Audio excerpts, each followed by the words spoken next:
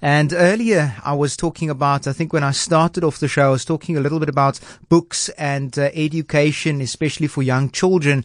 And we know that education is very, very important in not only in our lives, but building up the economy and building up the nation, building up the world. And everyone deserves a free and fair education. But for most people in South Africa, it takes a lot of sacrifice to get an education. Now, in Mitchell's Plain, students struggle with gang violence and other social injustices, making it very, very difficult in an environment to succeed, but definitely not impossible. Now, my next guest is Melanie van Dyer. She's the co-founder of the Jovan Outreach Program, a safe space for children in the community to learn after school. She joins me now with one of the students, Ashante. Ladies, a very good morning to you. Thanks for waking up early on a Saturday morning. How are you doing? Hi, morning, Keenan. We're great. Hi. That's good. That's good to hear. I'm also well. Thank you for not asking. Now, the Jovan's, I'm just kidding, man. The Jovan's mission is to support as well as empower and provide opportunities to individuals who live in dispiriting and unhealthy conditions in Cape Town. How do you achieve this, Melanie? Well, I think it also starts with making sure that, just excuse my voice, I'm just recovering from the flu, Keenan. It's nice and husky, eh? That the learners realize that, there are many children, not only in Mitchell's Plain, but a lot of areas in Cape Town alone that are caught up in the cycle of poverty and hopelessness and violence. But you have to take opportunities, that are out there and not wait for anybody to bring them to you or to present it to you. And I think this is one of the pillars of the outreach center, that the learners realize, that this cycle that a lot of their families or friends find themselves in can't stop with them. Now, the Jovan Community Outreach, it runs a student center out in Mitchell's Plain, which is basically a safe space and a safe haven for disadvantaged high school learners. How about do you choose who you are going to take into the center and what happens to assist with their schooling? Well, we have Brian and I, my husband Brian and I, we sort of worked out a program. We don't have a manual which we work from, so just going with our gut most of the time. So the school that I teach at, Cedar High School in Rocklands, Mitchell's Plain, we see a lot of these students. They work very hard, good intentions initially, but then everything else just weighs down on them. Chores at home, the feeling of helplessness and just thinking, why should I do this? So initially I approached the child and I encouraged the child to join the Day to Stand Up program, which is program that I run at school, linked to the Jovan Community Outreach. And my classroom then becomes a study hub during the day. And besides just studying, we can talk about issues that the child feels that the child needs to talk to someone about, or just get support when it comes to their tasks or whatever schooling they have. And then once I see that, the child has now been coming to my class regularly, I call Brian and then we interview the child together. And if the child still shows interest, we then ask to see the parent. And in most cases, it's a single parent or it's a grandmother. Very few cases, it's a full family where the child gets extra support. And then the child comes on board, and most of the learners here then chooses to stay at the student center. So they will stay there from Monday to Friday. And we just felt that this arrangement was much better because if the child goes back home to the space where there's no internet facilities, no research facilities, just no support, and not always because the parent couldn't or didn't want to, but it's just because maybe the parent was working most of the time or there's no financial assistance, or there's always some reason or the other. We just found that it was much better if the learner lives here during the week, and then the learner goes home, just to keep communications open with the parent as well. They go on weekends. But now, with the exams having started on Monday past, we have what we call lockdown. Well, what I call lockdown. Brian asked me to change it. Shanta's laughing here. But technically, that is what it is. So 2 weeks before an exam, then the learners don't go home. They stay here, 24/7 and prepare for the exam. So then they will stay here 2 weeks before the exam, and then the 2 weeks for the whole duration of the exam as well. I'd like to chat to Shante very shortly, but before I get there, you're talking about some of the students choose during the week from Monday to Friday to stay at the student center. Does taking them out of their homes not disrupt their family life, or is it to benefit their educational focus? Yeah, look, that is why it's important for us to speak to the mother or to the grandmother in this case and explain. So we invite them over to the student center so that they can see where the child will be, and meet Brian and I, and we explain the program to them. And in most cases, 95% of the time, the parents are okay with that, because it's heartwarming when you see, when a mother who really, really cannot afford, because she's been earning low wages for 20, 30 years of her life already, and she sees this as an opportunity for her child, and then she agrees. We do have some parents, however, who feel that they can't let go yet. So we also have a group of students who comes into the center during the week, and then we take them back home after the tutorial sessions every evening. If you have just tuned in, it's the Cape Talk Weekend Early. I'm Keenan Williams with you all the way until 6 o'clock. I'm in conversation with Melanie van Deyer and one of the students at the Outreach Center, Shante. And we're talking about the Jovan Outreach Program, a safe space for children in the community to learn after school. If you'd like to get a hold of them, you can catch them on Facebook and Instagram, or follow them, and lots of nice pictures there that Brian's posting, especially the jumping ones. I love those. You can check it out. It's the at Jovan Community Outreach. That's on Instagram and Facebook. And to email them directly, you can do it. It's jovanoutreach@talcomsa.net. But maybe you have gone through the program. Maybe you have been part of the initiative. Maybe you've heard about them. Maybe you'd like to get involved. You can give us a call on 021-446-0567. Talk to me about how it's maybe changed your life, how it's impacted on your schooling. And Shante, that's what I would like to talk about right now. How has it changed your life? How has it impacted on your schooling and your educational focus? Well, I started when I was in grade 10. I joined the Jovan Outreach Program. So I started at the Etisanas in grade 9. And then when I was in grade 10, Auntie Marinaka Brian invited me to come and stay at the student center. And the change that I've seen is that when I was in grade 9, I wasn't a very focused student. I was an okay student.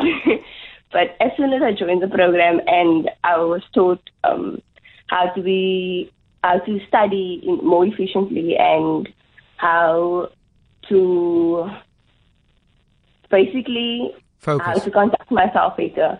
And as soon as my confidence started to increase, my marks skyrocketed, and I became like one of our top students at the school. Wow! And congratulations! Yes. Thank you. And without the outreach's support and without having that training of, them teaching us how to study efficiently and how to study together, because if you are in a group of students, I am the youngest of 3 at home, so nobody really could help me with my homework at home, and no one sat up with me if I needed to study, and that's what also discouraged me to study. So when I am surrounded by the girls at the outreach, then I feel more encouraged and I feel more motivated to study. And I think that's just what happens with being at the outreach. And even now, we all, especially now with lockdown, as Auntie Melanie said, we all sit together and we all study together, and you don't get discouraged because there's always someone else also busy working. I think it is important to have positive peer pressure as well, because now you come from a community where there's lots of social ills and social injustices happening. There's gangsterism, there's drug abuse, and now you are having with all these young people around you, they are studying, they are knuckled down, and it just motivates you even more to do the same, because now you're going to feel left out if you're going to be the mampara playing on your cell phone and they are studying for history for the exams coming up on Tuesday. Definitely. Now, you spoke about that you started off when you were in grade 10. Which grade are you in at the moment? I am currently finishing off my BSc in biotechnology at the University of the Western Cape. Yay, look at you, eh? And you're still at the outreach?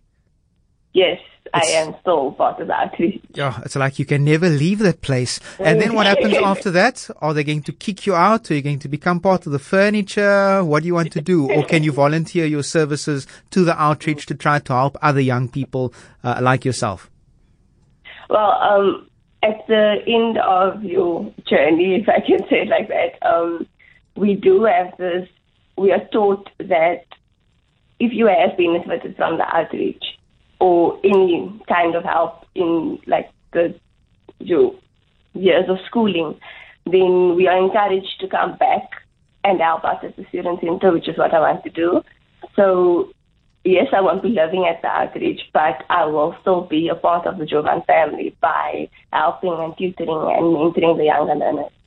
I think that's so important, giving back to the community and knowing where you come from. There's so many young people, and myself included, you get to a certain space and place in your life, you think you've made it, and you forget about the people who helped you get to where you are, and you forget about where you've come from, fundamentally. Indeed. Now, talking about where you've come from, you're just talking about you just finishing your studies now and big things and a bright future ahead for you. But let's go back a few years. Go back to before you started off, before you got introduced to the Jovan Outreach Program. Talk to me about what your school marks were like and how it changed after that. Okay, so I come from a single parent household. So we are, like I said, 3 children. My mother is an Aina, so she has a low income job. At home, I never used to have access to internet and stuff like that. So before I joined the program, like I said, I wasn't a very motivated student. I was doing okay, and for me that was fine. I didn't think I needed to do better or to be one of the top students at our school.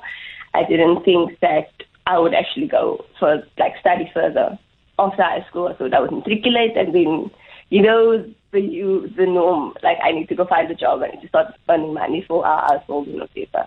But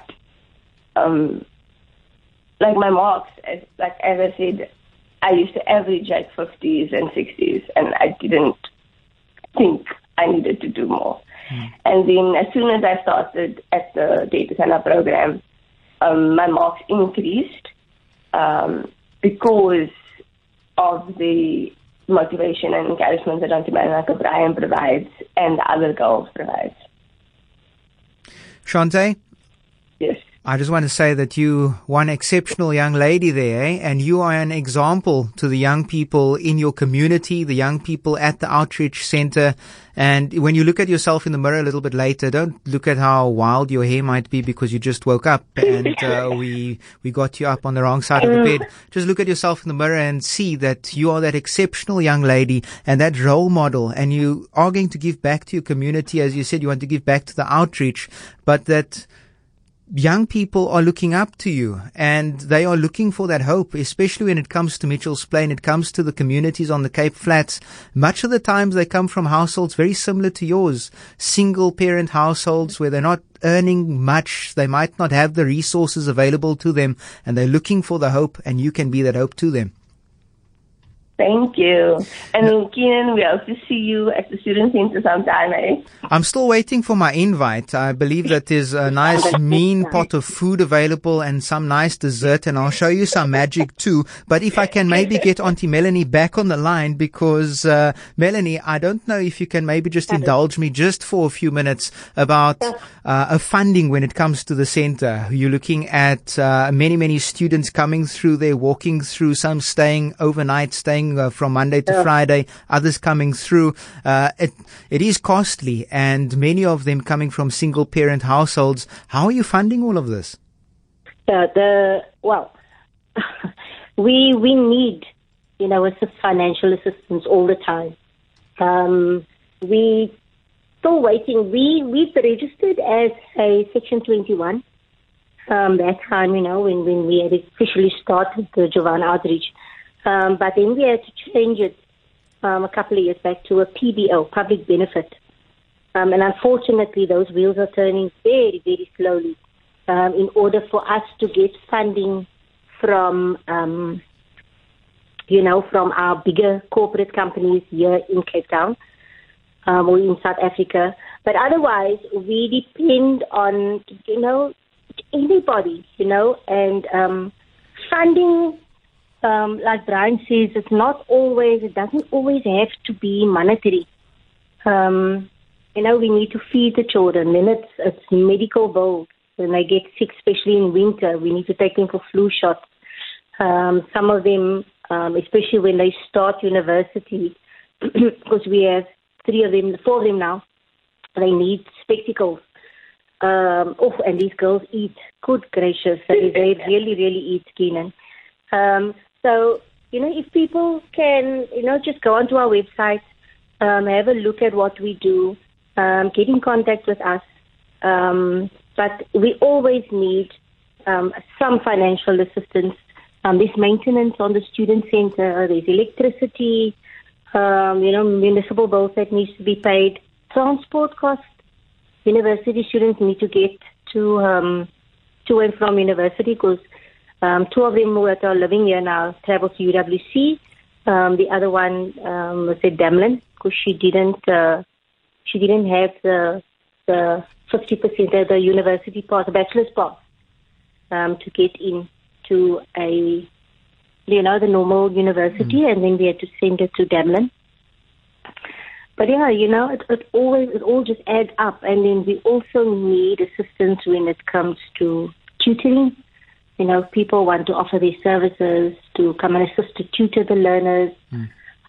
Even if somebody comes and says, look, I can come and fix the tiles on the roof. Basically. So just basic financial assistance, and I'm sure that the Cape Talk family is going to assist in that, and to be able to get I'm sorry to cut you short there, Melanie, but we need to get to ads quickly. To get a hold of Melanie at the Outreach Center, you can email them. It's jovanoutreach@talcomsa.net, or you can get a hold of them on Facebook and Instagram, Jovan Community Outreach.